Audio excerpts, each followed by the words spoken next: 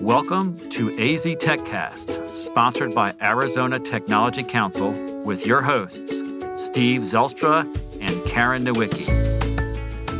AZ TechCast is dedicated to covering innovation and technology in Arizona and beyond. Broadcasted monthly, AZ TechCast invites leading experts to have real conversations about what is happening in the tech sector across the state of Arizona. From regional news to innovative startups, companies, and emerging technologies, AZ TechCast covers the critical issues and economic trends propelling the state's growing ecosystem. Thank you, JDH Insights, for being our 2021 Tech Advocate sponsor. A leader in coaching and executive development, JDH Insights is committed to helping organizations cultivate and leverage their most important and complex asset, their humans. Visit jdhinsights.com to enhance leadership and improve team dynamics to take your business to the next level. Technology has always changed the way we live and work. Yet the transformations taking place today are truly unprecedented in their speed, scale, and complexity. While these changes may be unsettling to some, in Arizona, we have a different perspective. Where others see uncertainty, we see opportunities for innovation and exponential growth. Under Governor Ducey's leadership, our state has established a reputation as the best place to test, launch, and scale new ideas and new business models.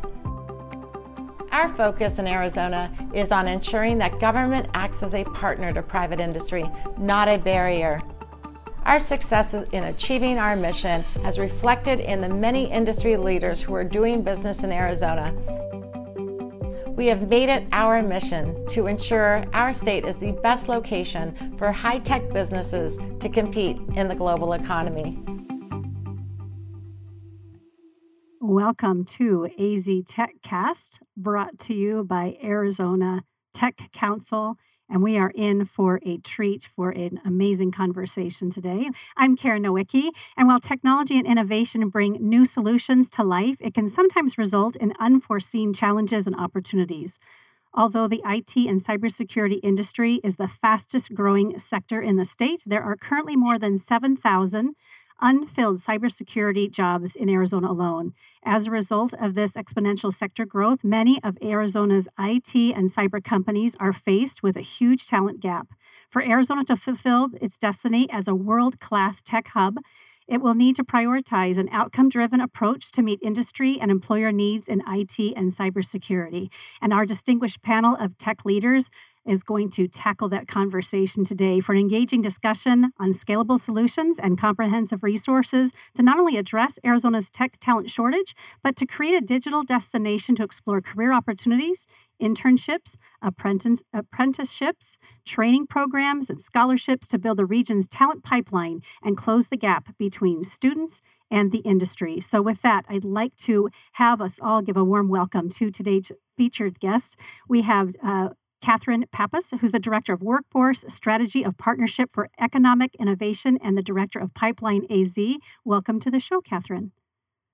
Thank you very much. Thanks for having me. My pleasure. Great to meet you for the first time. And also meeting me for the first time and having an opportunity to have Frank Grimmelman, President and CEO for the Arizona Cyber Threat Response Alliance. So glad you're here with us today, Frank. Thanks for being here. Pleasure to be with you. And we have back with us again, Dr. David Bowman has been with us a handful of times in a variety of shows, I think. So we've gotten to know each other over the 3 years that I've owned the studio. Welcome back. Dr. Bowman is the provost of the University of Advancing Technology. Welcome back, sir. Oh, it's wonderful being here. Great way to wrap up a week. I agree. And I'm also ready for the weekend. I don't know about you. David and I were talking about that before y'all came on. It's like, it's one of those weeks. So let's have you each start, if you could, by introducing yourself. And Catherine, I'll ask you to start. Just tell us who you are, the role that you play, and kind of how you landed in this space. And once we have a chance to hear from each of you, we're just going to jump in and tackle this important conversation today. Wonderful. Thank you. I work with workforce every day, but in the capacity of partnerships through education, through economic development organizations, and through our industry partners. So Pipeline AZ is really an initiative of the Partnership for Economic Innovation. We're on a mission to really connect people to careers and the learning that can help them along the way to advance within careers they currently have, which, as we know, is incredibly important given the unforeseen circumstances that we just embarked on this last year. So today, there's many resources and tools that exist in workforce. It's hard to know, where to go to really find that success. So we really act as a local platform in order to help users really learn practical skills and pathways and leverage their own personal strengths towards a career. So really building a tool amongst and with the community and all the partners, it's really value add to both industry and workers together and to the broader education and workforce ecosystem. So we're all kind of utilizing the platform together to really unify that information. And rather than replacing the human coaching and support, it's really meant to complement both the work and staff of those organizations so that everyone can really coexist in this virtual world in a really effective way. And how did you land in that role, Catherine? So I landed in this role based on being within higher ed for many, many years and working in workforce. I actually worked at Apollo Education Group in the capacity where we were building partnerships nationally with different industry leaders like NAM, who's the National Association of Manufacturing. We used to build workforce strategies at a national level where we could pull in different entities, education entities, within the Apollo umbrella. So an example of that is University of Phoenix. And so we actually worked and aligned different programs within University of Phoenix to the National Association of Manufacturers education arm. So what that enabled is the ability for the workforce within manufacturing across the United States to go into any University of Phoenix and easily see where their skills within manufacturing were recognized by the industry and also transferable and applicable into degrees.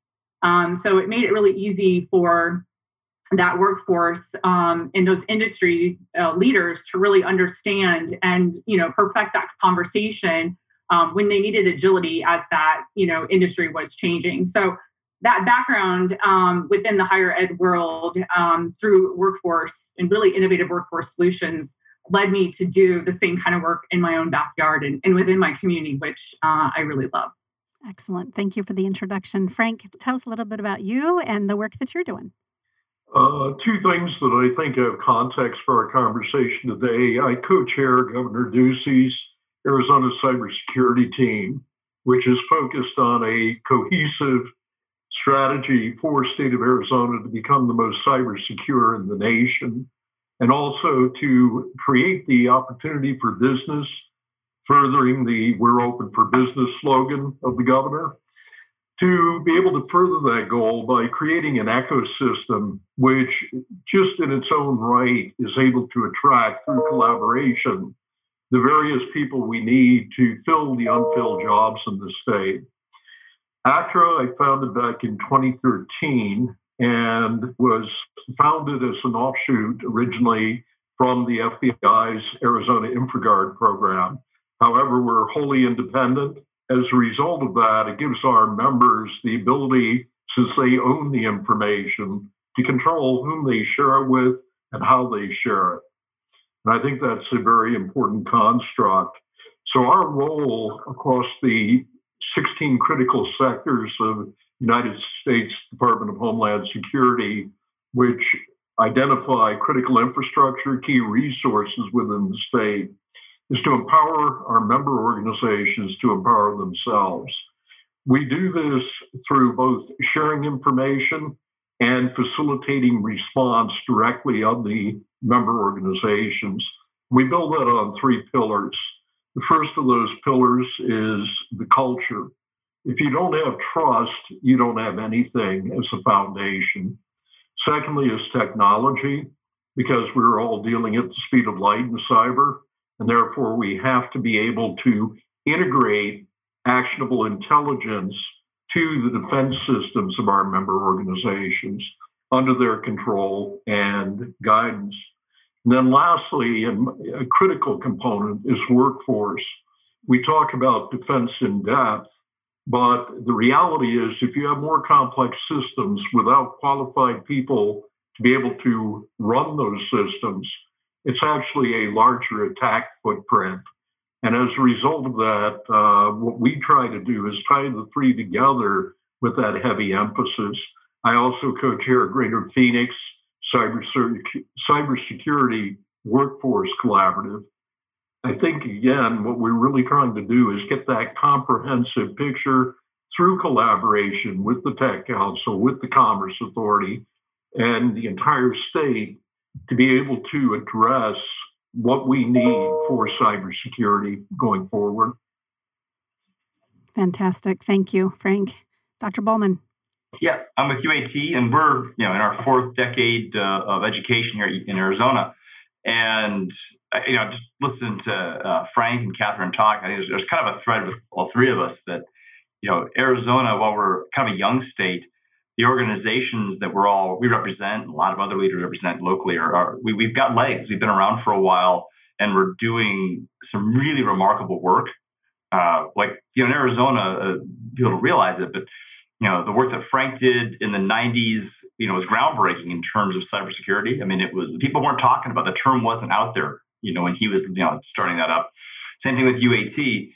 When we were the first first accredited degree in cybersecurity back in the 90s. And, this was pre-Y2K and before everybody knew about it. And it is one of those great things about being in Arizona is that I think we have a great culture here of organizations and people who care a great deal about just kind of figuring things out and working and just making things happen and not having to worry about too many rituals. And so I think that's how I always celebrate everything with Arizona. As far as UAT, what we do is pretty unique on the national landscape. We are a small private college. We get the dorms and the quad and all that. But what we really focus on is building, really strong individuals who can take a look at a technology problem and have both, obviously, the technology skills, but also the conceptual skills, the team skills, the business skills, and the thinking kind of skills to go ahead and say, okay, I think I know how to solve that and rapidly do solutions for it. And it's a very creative, energized place. I can't wait for freaking COVID to be over. So we kind of return to what we've had. But I'll give you an example. For our students, they got to pass classes and they have to do internships so they can work. And all the students have to, to graduate, have to complete boards, which means that they have to stand in front of a panel of professors with artifacts of all the things that demonstrate they can do the degree, which is all great. But the coolest thing that every graduate has to do is they have to invent something, a working version of it. And yesterday, and part of the reason I wasn't able to meet with Catherine, our students had the spring version of that. And so you're sitting in a room or Zoom stream at the moment, and you're watching all these students stand up and they're doing solutions. One student came up with this amazing application for a beautifully realized mobile app that had a steganographic solution, which means basically you hide it in pictures for security. And what was really clever about it was it completely worked. And essentially what it did was it took all of your personal passwords and things like that and hid them inside of a picture in your photo album on your phone. And so if you think about it, it's like we all have millions of pictures. No one would think that only you know which one has, the stuff in it. And so it's actually kind of hiding in plain sight. And they built a complete application that had a seamless transition into password security.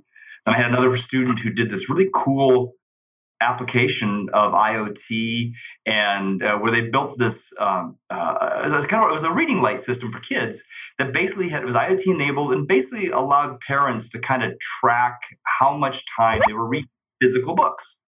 And it was all part of an encouragement and monitoring of like, hey, look, how much time are your kids doing things outside of working with computers? And then I had another student who was from Tecate, Mexico, and put together a completely realized system in conjunction with the highway service of Tecate to use AI and camera systems to go ahead and monitor traffic backups and begin to automatically make adjustments to lighting and things like that, or streetlights, to alleviate the traffic backups. And it was just like, you spend all day and you listen to these one after another.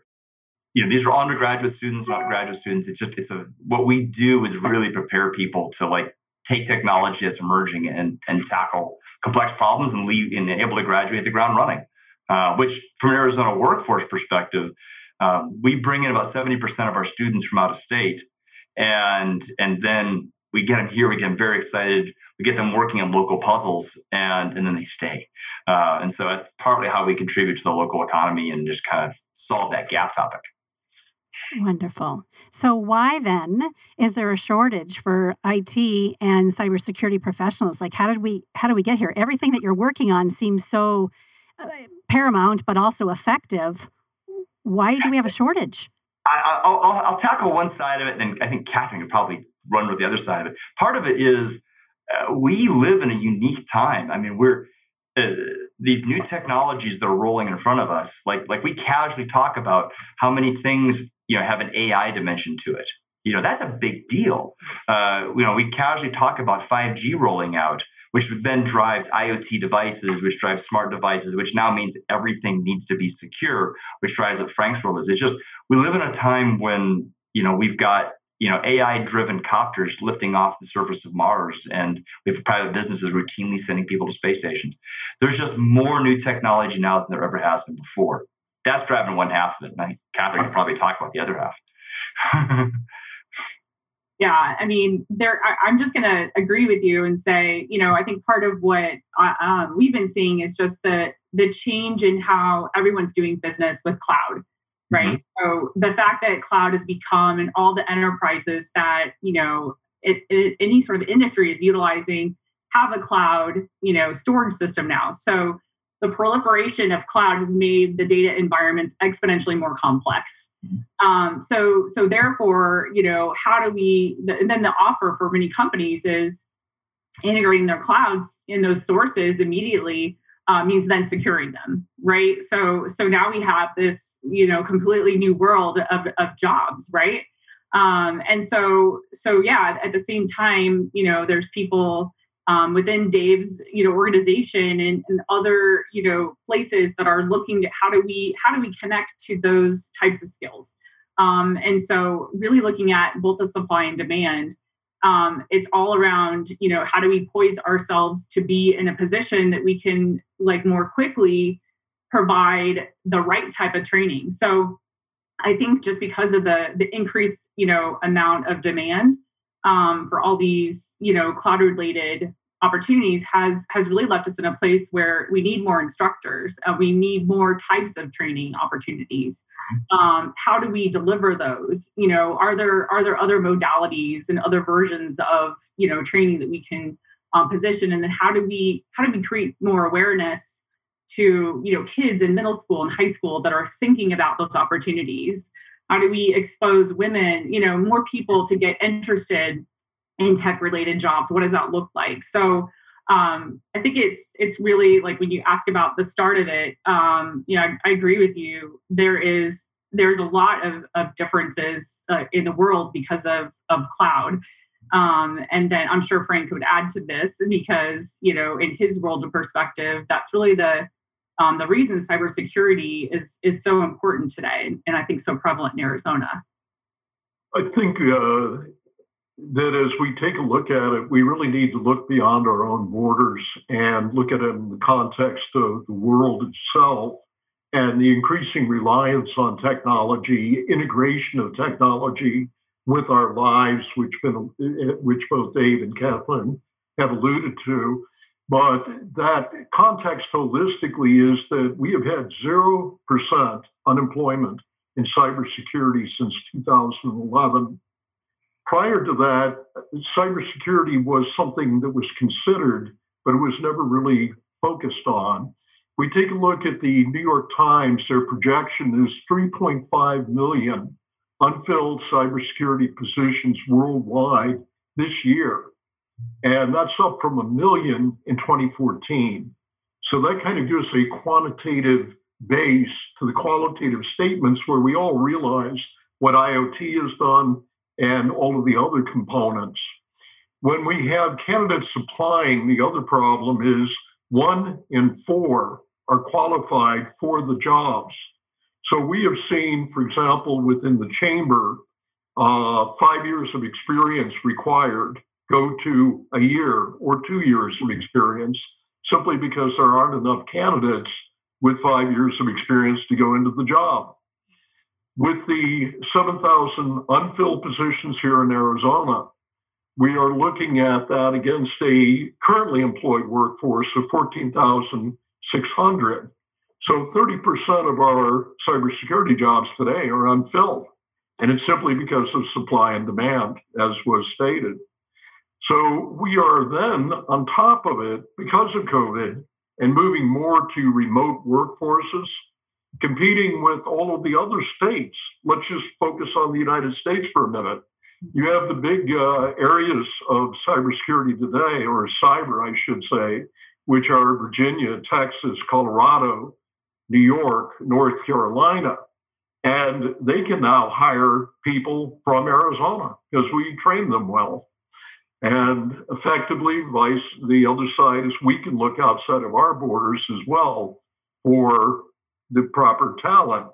But again, finding it is the issue when we're at a 0% unemployment rate for so long. So this overall demand, the exponential integration of technology in our daily lives, and the inability to have strong K through 12 and college STEM programs have put us at a competitive disadvantage to have the general IT force, but most importantly, cybersecurity force that we need in this country and in Arizona specifically.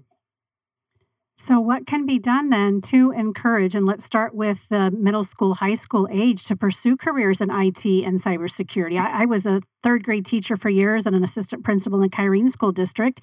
Math and science was not my strong suit, but I knew enough to know that I had to bring experts in and get those kids jazzed and excited about and help their minds begin to move in that direction when it was an area that I was not good at. And I think that's not untypical, at least at the elementary level. I taught back in the 90s, so maybe things have progressed, that the training's better and that sort of thing. But what do you think can be done to encourage more students, middle school and high school age, to pursue careers in IT and cybersecurity? What are we doing, and what do we need to do more of or differently? A couple of things that are good news on is this is a conversation that locally has been pretty heavily like we've been thinking hard on this for a good 5 to 10 years. And so right now, we're beginning to see the output, because you realize that the thing about K through 12 is it's like, making wine or whiskey. It takes a long time to to get the fruits of your labor. But some of the things people have been working on are having the conversation about being in STEM areas, not feeling so mathy. And again, obviously there's math and science that are key to it. But if you've already sold the concept to the people who are natural affinities towards pure mathematics and pure science, the reality is that for a majority of the jobs in STEM field, they don't necessarily require that level of mathematics. It actually winds up being much more of a design and build and creative and teaming, process. I mean, there's as many jobs in business and development and those kind of things that are STEM related. And so you got to find ways to have people see that, or the young adults see that in middle school, so that, they don't make that natural correlation of, well, I'm not hugely fond of trigonometry. I won't be good at that. You have to kind of break that one. The real obvious thing is you have to really focus in and draw in individuals who don't look like nerdy guys, which is my bread and butter. I was an absolute nerdy guy. I'm sure that my mom somewhere has it in a chest of drawers, a picture of me, playing D&D when I was in high school. But the thing is, if we're going to fill the workforce, you've got to reach out to young women. You've got to reach out to people who have diverse perspectives, and you've got to tune to what they're looking for. And you're seeing some progress in it, but the way you talk about it and who talks about it and the kind of activities you bring in, you've got to find those folks. And there's been some wonderful women in tech, initiatives the last several years that from our side we're seeing benefit of. In the last 2 years, we've seen probably in the area of about a 10% increase in women who are enrolling with us. And that's a good sign. But there's a tremendous amount of ways to go with it. those are a couple. So I got a couple more, but I don't want to dominate the conversation. Catherine, what would you suggest?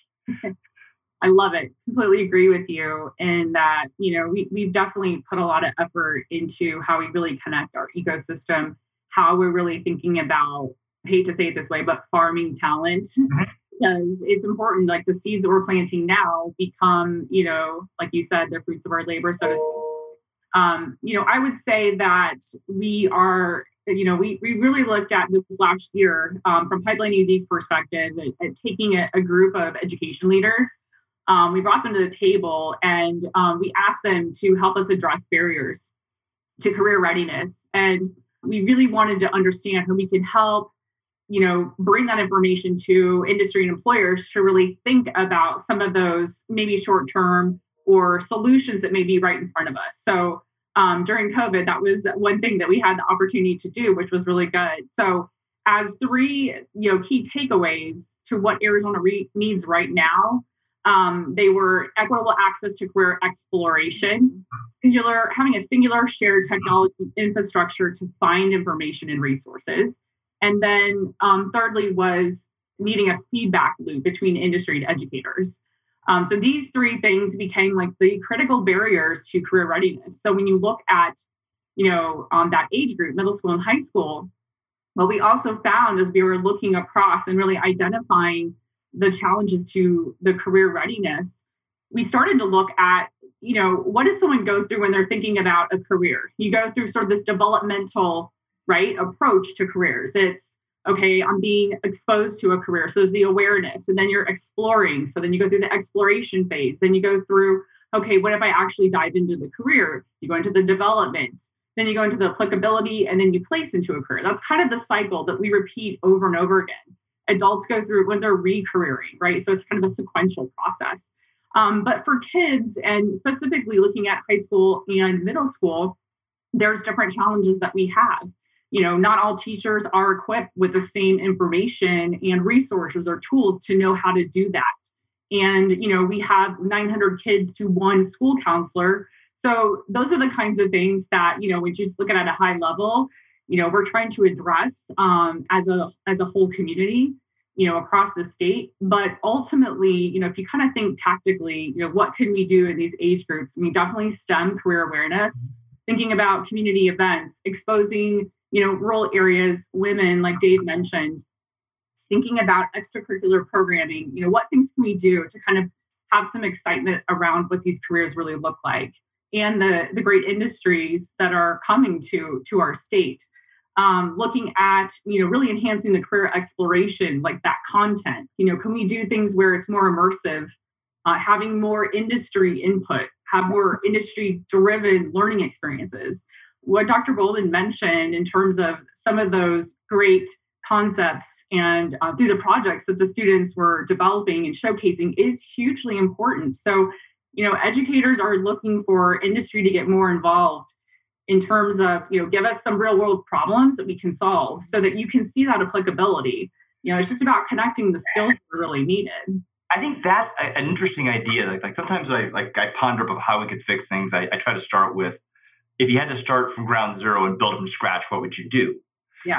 And one of the things I would do is I wouldn't talk about STEM, specifically about math and science initially, and I wouldn't show images of just people walking around jobs. What I would do instead is I would start with these are the cool things you can build.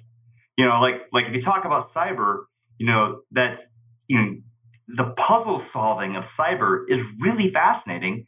And then also there's an awful lot of, and it is tied to law enforcement, but I think if you're a high school student or middle school, you may not realize that it has this sort of it's the kind of person who wants to work in law enforcement. They might want to be in cyber because it's a similar kind of thing where you have this sort of sense of protection. You're trying to keep people safe. And I think talking about what you're doing as an adult to middle schoolers in terms of this is the fun stuff that is the reason why people do the jobs. I think that's more important at that age than worrying about, the nuts and bolts of what's under the hood. They'll get to that, naturally, Absolutely. Yeah, backward engineer it, right? Technology itself is actually helping us in that because it's so ingrained in everybody's life. And if I take a look at my kids, my grandkids, generational. They're all on their devices, right? So cyber has gone from something that was, when we were growing up, geeky, to now being cool and part of the mainstream. And when you really know the cyber and how to utilize it, it becomes fun. So it gets to the selling of, even in the K through 12, the notion that if you love what you're doing, you never have to work a day in your life because you're just doing what you enjoy. So instilling enthusiasm, passion into the K through 12, Dave had some great comments on that by engaging them in things. We've also seen recent examples. We're highly underrepresented, particularly in cybersecurity, by women in the workforce. So the Girl Scouts of America have their cybersecurity badges now. And I mean, again, not only is it cool, but you're rewarded. And then you take a look at some of the cool things you can do, like go to NSA cybersecurity camp. You want to be James Bond? Here you go. And you are able then to go to these, what they call cybersecurity cryptobot camps. They're highly competitive, but that is producing the next generation. And we're doing it by gamifying things, making them fun, challenging the imagination. So rather than go out and learn the things from scratch, as we used to do, just as Dave said, let's give them a challenge. And in order to meet the challenge, they then have to understand the foundation principles that will allow them to succeed. And by doing that, I think we can really begin to mesh it into our society at an early age. I mention on occasion, especially when I'm co-hosting this particular show with Steve, that I've got a 13-year-old. He's going to the 8th grade next year. And, of course, loves to game. He's also an athlete, pretty smart kid. And I'm trying to encourage him to, I don't mind that he is a consumer of technology, but I also want him to be a creator. And we talk about that difference. That's the teacher in me that says, listen, it's one thing to consume. Like, what does it look like when you're a consumer of technology? And how is that different from the other activities that you can do where you're creating and you're interacting and you're learning about it? And I think those are the conversations as parents that we have to have in addition to our educators. So I'm thrilled to hear that. And then I would be remiss. I hear Steve on my shoulder saying to me, be sure to talk about SciTech Institute, right? So we have Dr. Babendor and Kelly Green, who are responsible for SciTech Institute, which is the foundation that comes out of Arizona Technology Council. And I know the three of you already know this, but for our listeners who may not know, and they work right here out of Mac 6 where my studio is located, and they also do their show STEM Unplugged, and they do exactly what you all are talking about. They're really having these incredible conversations, bringing women in manufacturing, advanced manufacturing, and cybersecurity, and men as well, and having these kids have these conversations. So we typically have a CSO, a Chief Science Officer, sit with Kelly and co-host the show and interview these magnificent professionals about what are they working on now and get these kids excited about it. And that program has grown from just being local here in Arizona to now all over the country and several different countries outside of the U.S. So shout out to the great work that Arizona Tech Council is doing on behalf of STEM and STEAM education, and really trying to close that gap. Well, on that, the CSO program is a great example of Arizona leadership, because like the key magic in that is they find these high school students who are they're your classic STEM folk. But, and of course they give them STEM experiences, but the main focus is teaching them how to be evangelists for it, so they're out seeding it. And that, I think, is from the day one when Jeremy launched that program, I've just been in love with it, because he's finding a way to harness that. And that's how, that's one of the tools that's going to build the STEM population over time and change people's perceptions about what it is to be in STEM. That's a killer program. I love it. Yeah, they're doing great things and a great role model for, obviously, educators and other organizations like AZ Tech Council around the globe, really.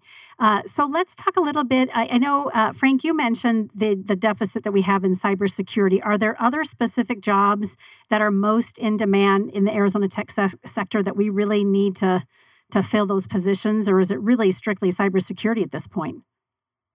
No, I think it is across the host. When we look at additive manufacturing, for example, we're growing very heavily in there. Dave mentioned early on artificial intelligence, machine learning. When we take a look at the technology hub we have created in attracting the autonomous automobiles and that to the state, all of these things are necessary. We also are attracting the components we need. During the pandemic, silicon chips became a major concern in terms of being able to get them. They've held up production, they've held up delivery of a number of things because chips are in just about everything we deal with, sometimes to our detriment, as I can tell you with my vacuum cleaner. But the bottom line is we have a significant amount excuse me, I thought I had turned that off. Now I did. I was going to say that we have a significant amount of jobs. Our focus is predominantly in cybersecurity, and that's because it's been the hardest hit STEM field. And overall, STEM jobs have increased 13% over the next decade. By 2018, 4 million STEM jobs are expected in the US. And when you begin to think about those, the numbers is staggering what we need to do. And I think that we need to begin to think of it as a supply chain problem where we've been focusing a lot on the K through 12 in our discussion. And that's very, very important. But we have also identified that middle managers, that's a very challenging thing. And we have put together some specific programs with the chamber to address that. So you have entry level, you have the middle management, and then you have the more senior staff. When we get down to the specific jobs, the answer is cybersecurity engineers are in the highest demand. Following that are the analysts. The cybersecurity consultants become very important, as well as network engineering and architects. The software development engineers, so that we are baking cybersecurity as we're developing software, not introducing cybersecurity as an afterthought to software development. Vulnerability analysts and pen testers are very important. But again, that's not the only thing missing, but that can have a cool effect where I want to be a hacker. And I think that begins to focus on both on the K through 12 and the question you just asked, on the need to make sure we have productive outlets for the most creative people. If we don't, the most creative are going to find themselves in trouble because they don't have the challenge within appropriate context to do something. They're going to go out and they're going to try to hack the DoD, for example. We've seen it. And the bottom line is they then end up marring their careers and the opportunities for the future, not realizing that our actions today have consequences. Mm-hmm. So the job opportunities are across the board, but and the pay scales are all very good. These are high-paying jobs right out of school, entry level. So the consequence becomes being able to channel people to that.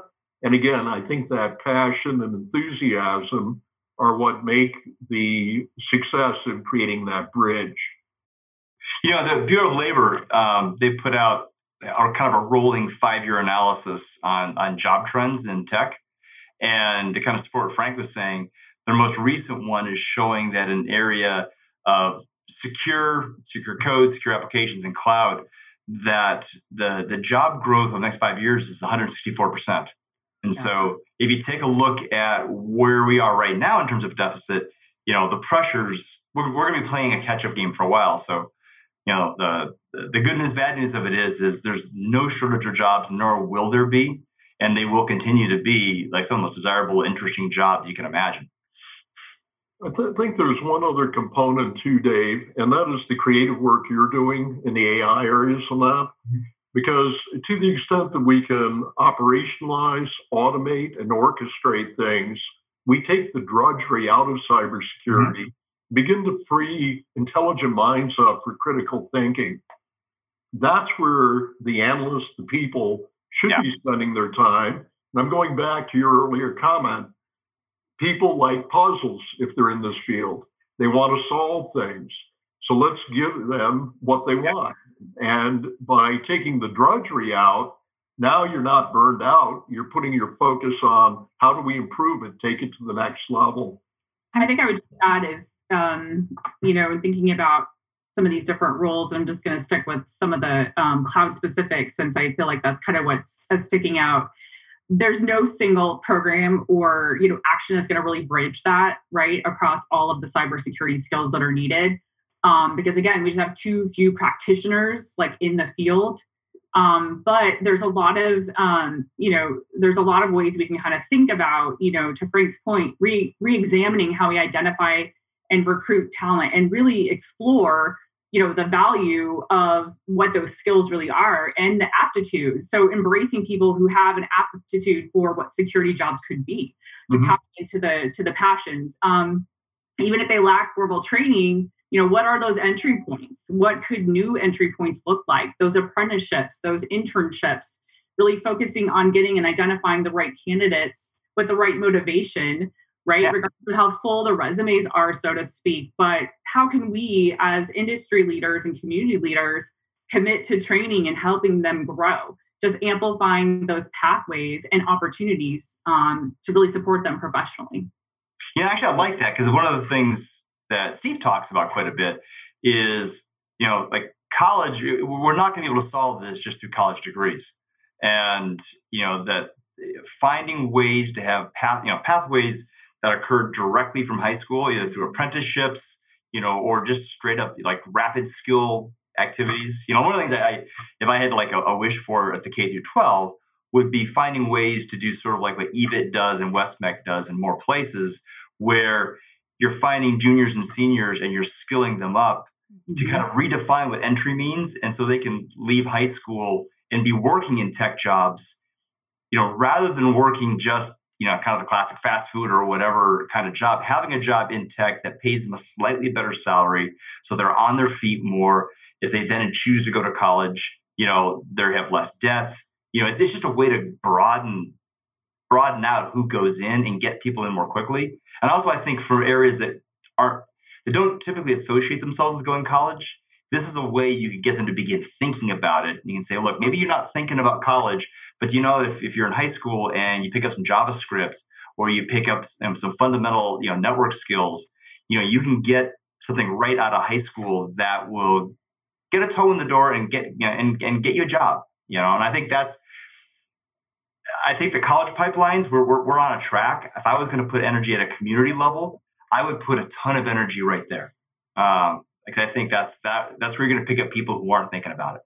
Absolutely. And I think I will go back to, looking at industry and asking for more input there. And the reason I say that is because, that was one of the things that we found in doing that education leadership group work where we were surveying like what is missing from what you do every day in order to provide that career readiness and industry input.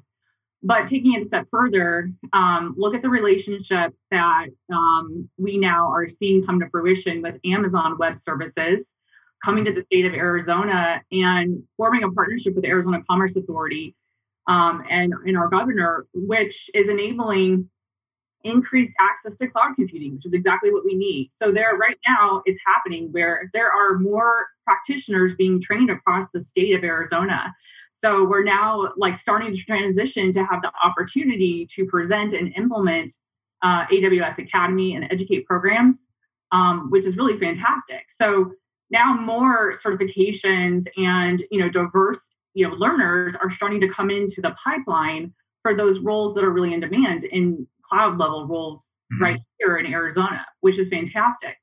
So what other types of, not only industry partners, but actual programs can we start to think about just to be immersive in that way?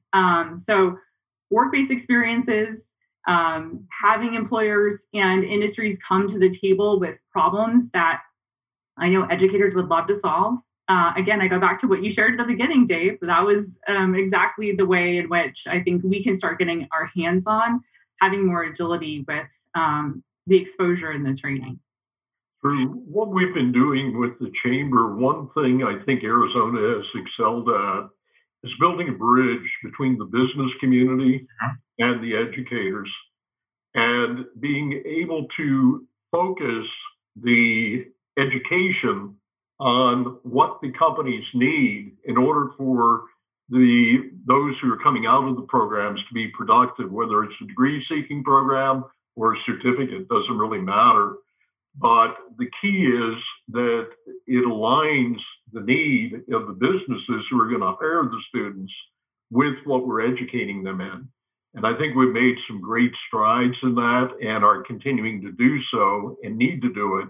But the one I know across our member organizations, the biggest thing they want is the experience hands-on. Mm-hmm. So the bottom line, the apprenticeships, the internships, other creative means of giving that hands-on training, including our cyber ranges. Yeah. That becomes very, very important, because then you're doing it, not talking about it.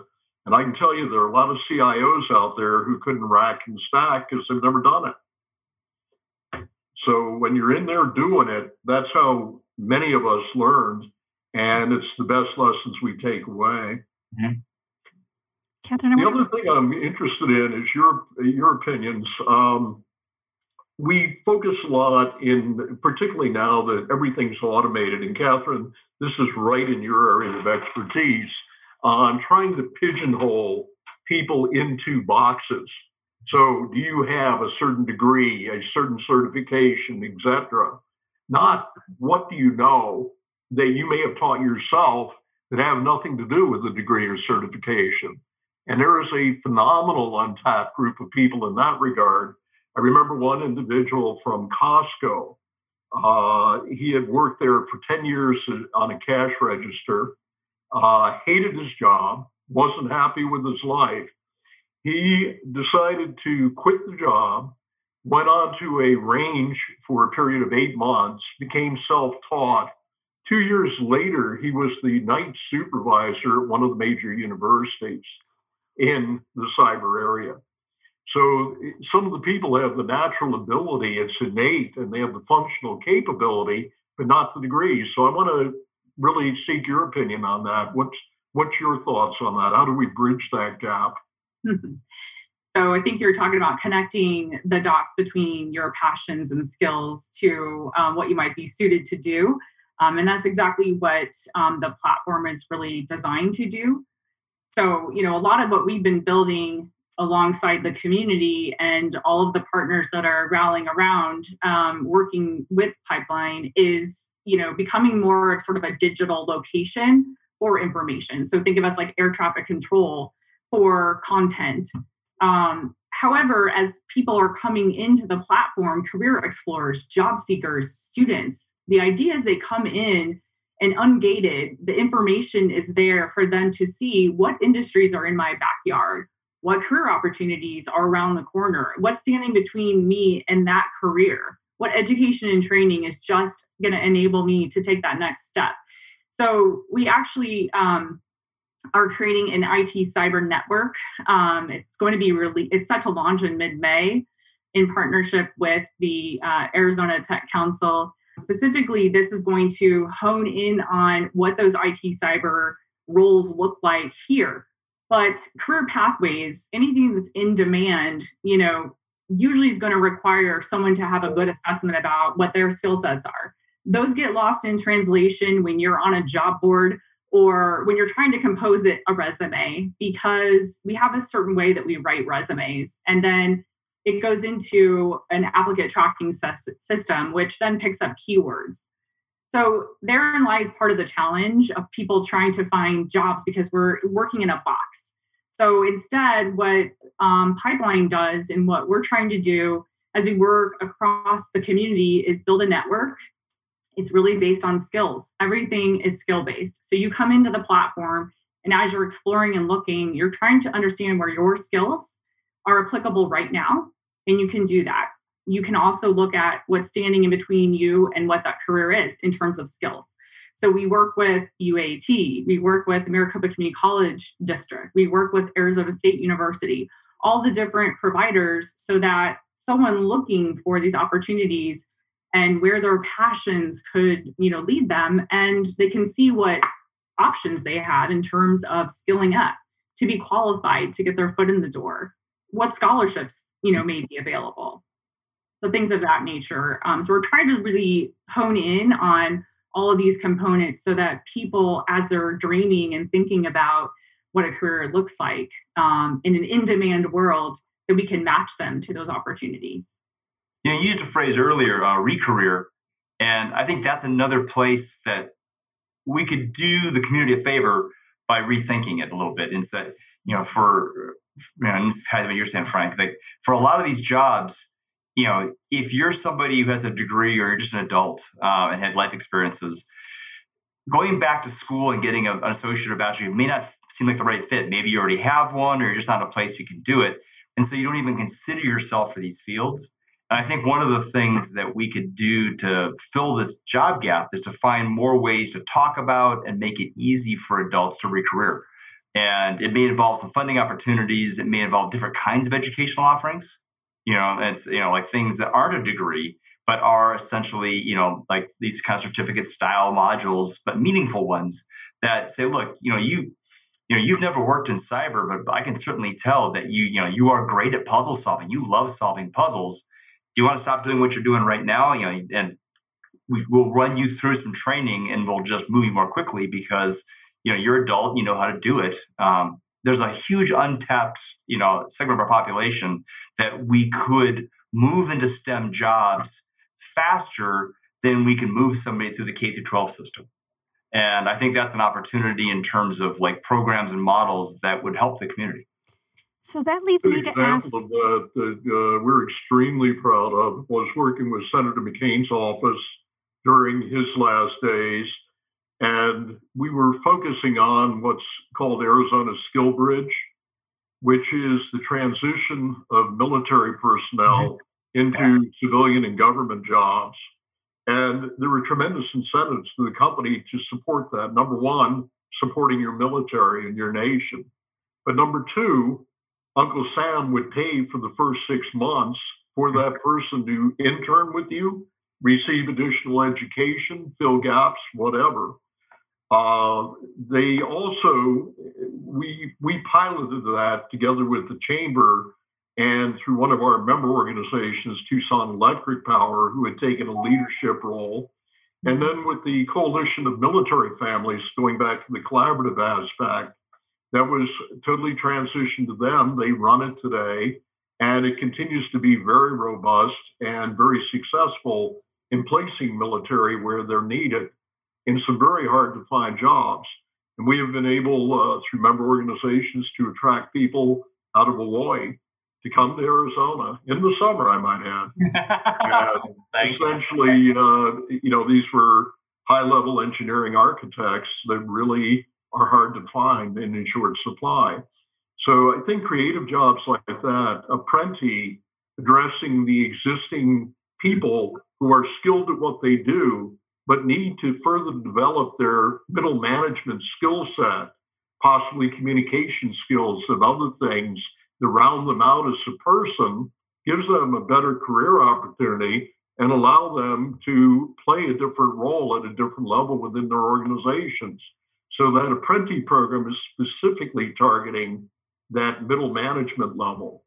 And again, another source of resources, it's not always thinking about the educational side alone, but how do we repurpose, as was stated, the people that are already within that supply chain as part of their career paths. Can you believe we're already at the top of the hour? I promised you it would go very quickly. But there's a couple of questions I want to ask as we kind of round it out. We'll just keep our responses brief, and maybe there'll need to be a chapter 2 at some point. One thing that I'm thinking as we're chatting is I have an opportunity to interview a lot of business owners in the Valley, and oftentimes we have recruiters and folks who own tech recruiting agencies. I can't help but wonder what you're sharing in the way in which we're, I think Dave had mentioned it, where we're saying, hey, must have 4 years or 6 years experience. Is there a missing link with our recruiters and the way in which companies say that they are they at the table with us when we're having these conversations about the skill set and this deficit, maybe we just need to bring more of those folks into the conversation as well. I mean, I know it's bigger than that, but are they at the table with us having these conversations, the recruiters and the folks who are writing the actual job descriptions? They are. Good. With the chamber, we specifically bring in from the companies that segment. One of the challenges within any of the technology jobs is the departments are the ones who are hiring, but they're doing it through the HR departments. And and particularly with the question you asked, how do we take that skill set versus, just the degrees or something and translate it? I think that's a challenging thing, which Catherine answered eloquently earlier. Namely, we need to look to the technologies and a different way of approaching it in the way we categorize and create a taxonomy for the data that we provide. And then your question focuses on the other side, which I'd like to go back to Catherine on as well. And that is, how do we educate, for lack of a better term, human resources departments and others to understand how to utilize the new tools and embrace them? Yeah, I was thinking exactly what you were just describing in my head, that there's a real opportunity, and every day as we're talking with employers, they're typically the roles that come in, the people that are posting those roles are not necessarily the people that are hiring for them, but that's just right. That is their job. So it's sometimes lost in translation, so to speak. But it's now more than ever more important for companies to look at their own internal talent development and what that looks like. What kind of skill sets enable someone to get their foot in the door in your organization? What are those skills? And literally building your own model, just like IT is like built in terms of a learning opportunity. You stack those skills. If as an organization, as an entity, you have some of those skills sort of like worked through, and then you start to have this capability to align with your HR team in a way where, skills become that bridge, right? So what does it look like when I go from this role, this role? So IT encompasses so many different roles. There's still, marketing, there's still, right, other roles inside of IT. So it's not so specific. But when you start talking in terms of skills, and really re-educating people that are posting positions to not necessarily, sometimes they're excluding the right candidate because they're saying, I need to have a bachelor's degree, okay? Or I need 6 years of experience in this particular, type of program, Python, or whatever that is. And you're actually going to exclude candidates that would be more willing or trainable, you know what I mean? And so that's part of it. We just have to understand what those linkages are. And then, we can hone in more importantly on how we can train and provide opportunities for people to find the talent and that they're willing to train. But it's just getting a better grasp on the vernacular. I think there's been one other thing that we really haven't talked about that's been our worst enemy historically in Arizona, and that has been the siloing of efforts. Where I know I used to be out in the Silicon Valley. I had my own startup companies out there. When people would come in to raid the companies from Arizona, they had many great stories, but it was not a single story. It was many different stories. And we've gone a long way, interrupted by COVID, I might add, with the Arizona cybersecurity team, Governor Ducey's effort, where we created a cohesive roadmap for leveraging public and private sector by providing it in 7 recommendations that came out. And that was a very inclusive program. We had 23 agency personnel, including FBI, DHS, Homeland Security was there, variety of people, public and private sector, and then subcommittees, which were very inclusive, which allowed us to come up with recommendations on enhanced information sharing, strengthening of incident response, centralizing cybersecurity threat awareness at a policy level, decreasing risk, public online protections, because consumers are all the ones at risk as well, not just the corporations. But the key thing that came out of that, a lot of the focus and work that's continuing to be done, example with ASU and its Department of Labor grant that it just received, is focusing on the entire thing of improving the educational programs, getting the students interested, getting the faculty that can teach, and being able to move that forward in support of the work and the great work that you all are doing.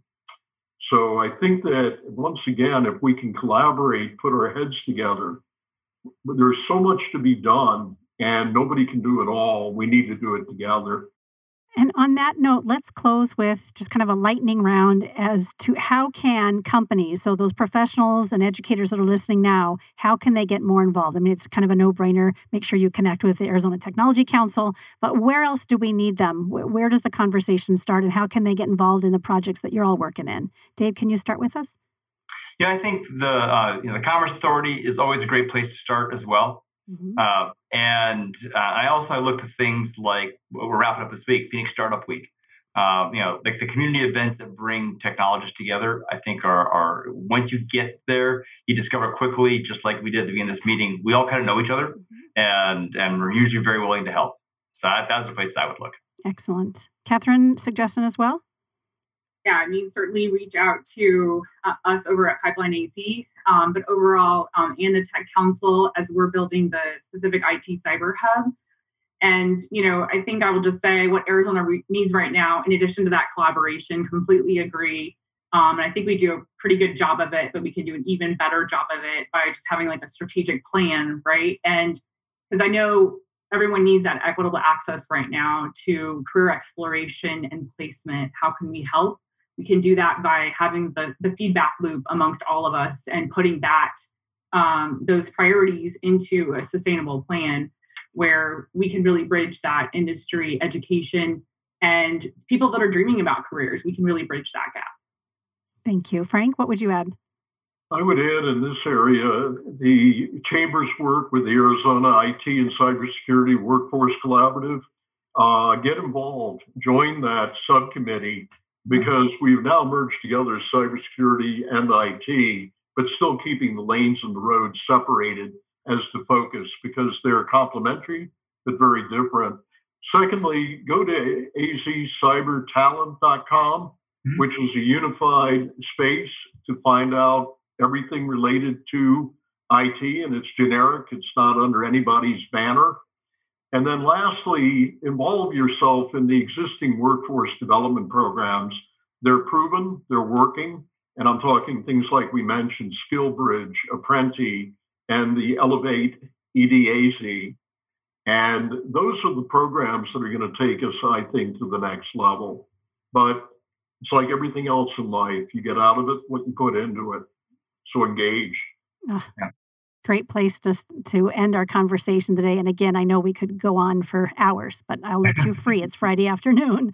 We have certainly covered a lot of ground, and I'm so appreciative of each of you being here and sharing your wisdom, your insight, and obviously the connections that you have and the alliances. I'm always impressed with our Arizona ecosystem, how willing we are to say, hey, I need your help, or can you help us? It's a fantastic state to live in. You've been listening to AZ TechCast, brought to you by Phoenix Business RadioX. Today's AZ TechCast was brought to you also by Arizona Commerce Authority, the state's leading economic development organization with a streamlined mission to grow and strengthen Arizona's economy. Thank you again so much, Arizona Commerce Authority. We deeply appreciate you. And many thanks as well to JDH Insights, the 2021 Tech Advocate sponsor. Visit jdhinsights.com to enhance leadership and improve team dynamics to take your business to the next level. If you're interested in being a podcast participant or a sponsor for the Council's AZ TechCast, please contact marketing@aztechcouncil.org to lock in your opportunity to further position you as a tech expert, an influencer, or an innovator. Some media leans left, some lean right, and we lean business. Until next time, I'm Karen Owicki. Thanks for listening.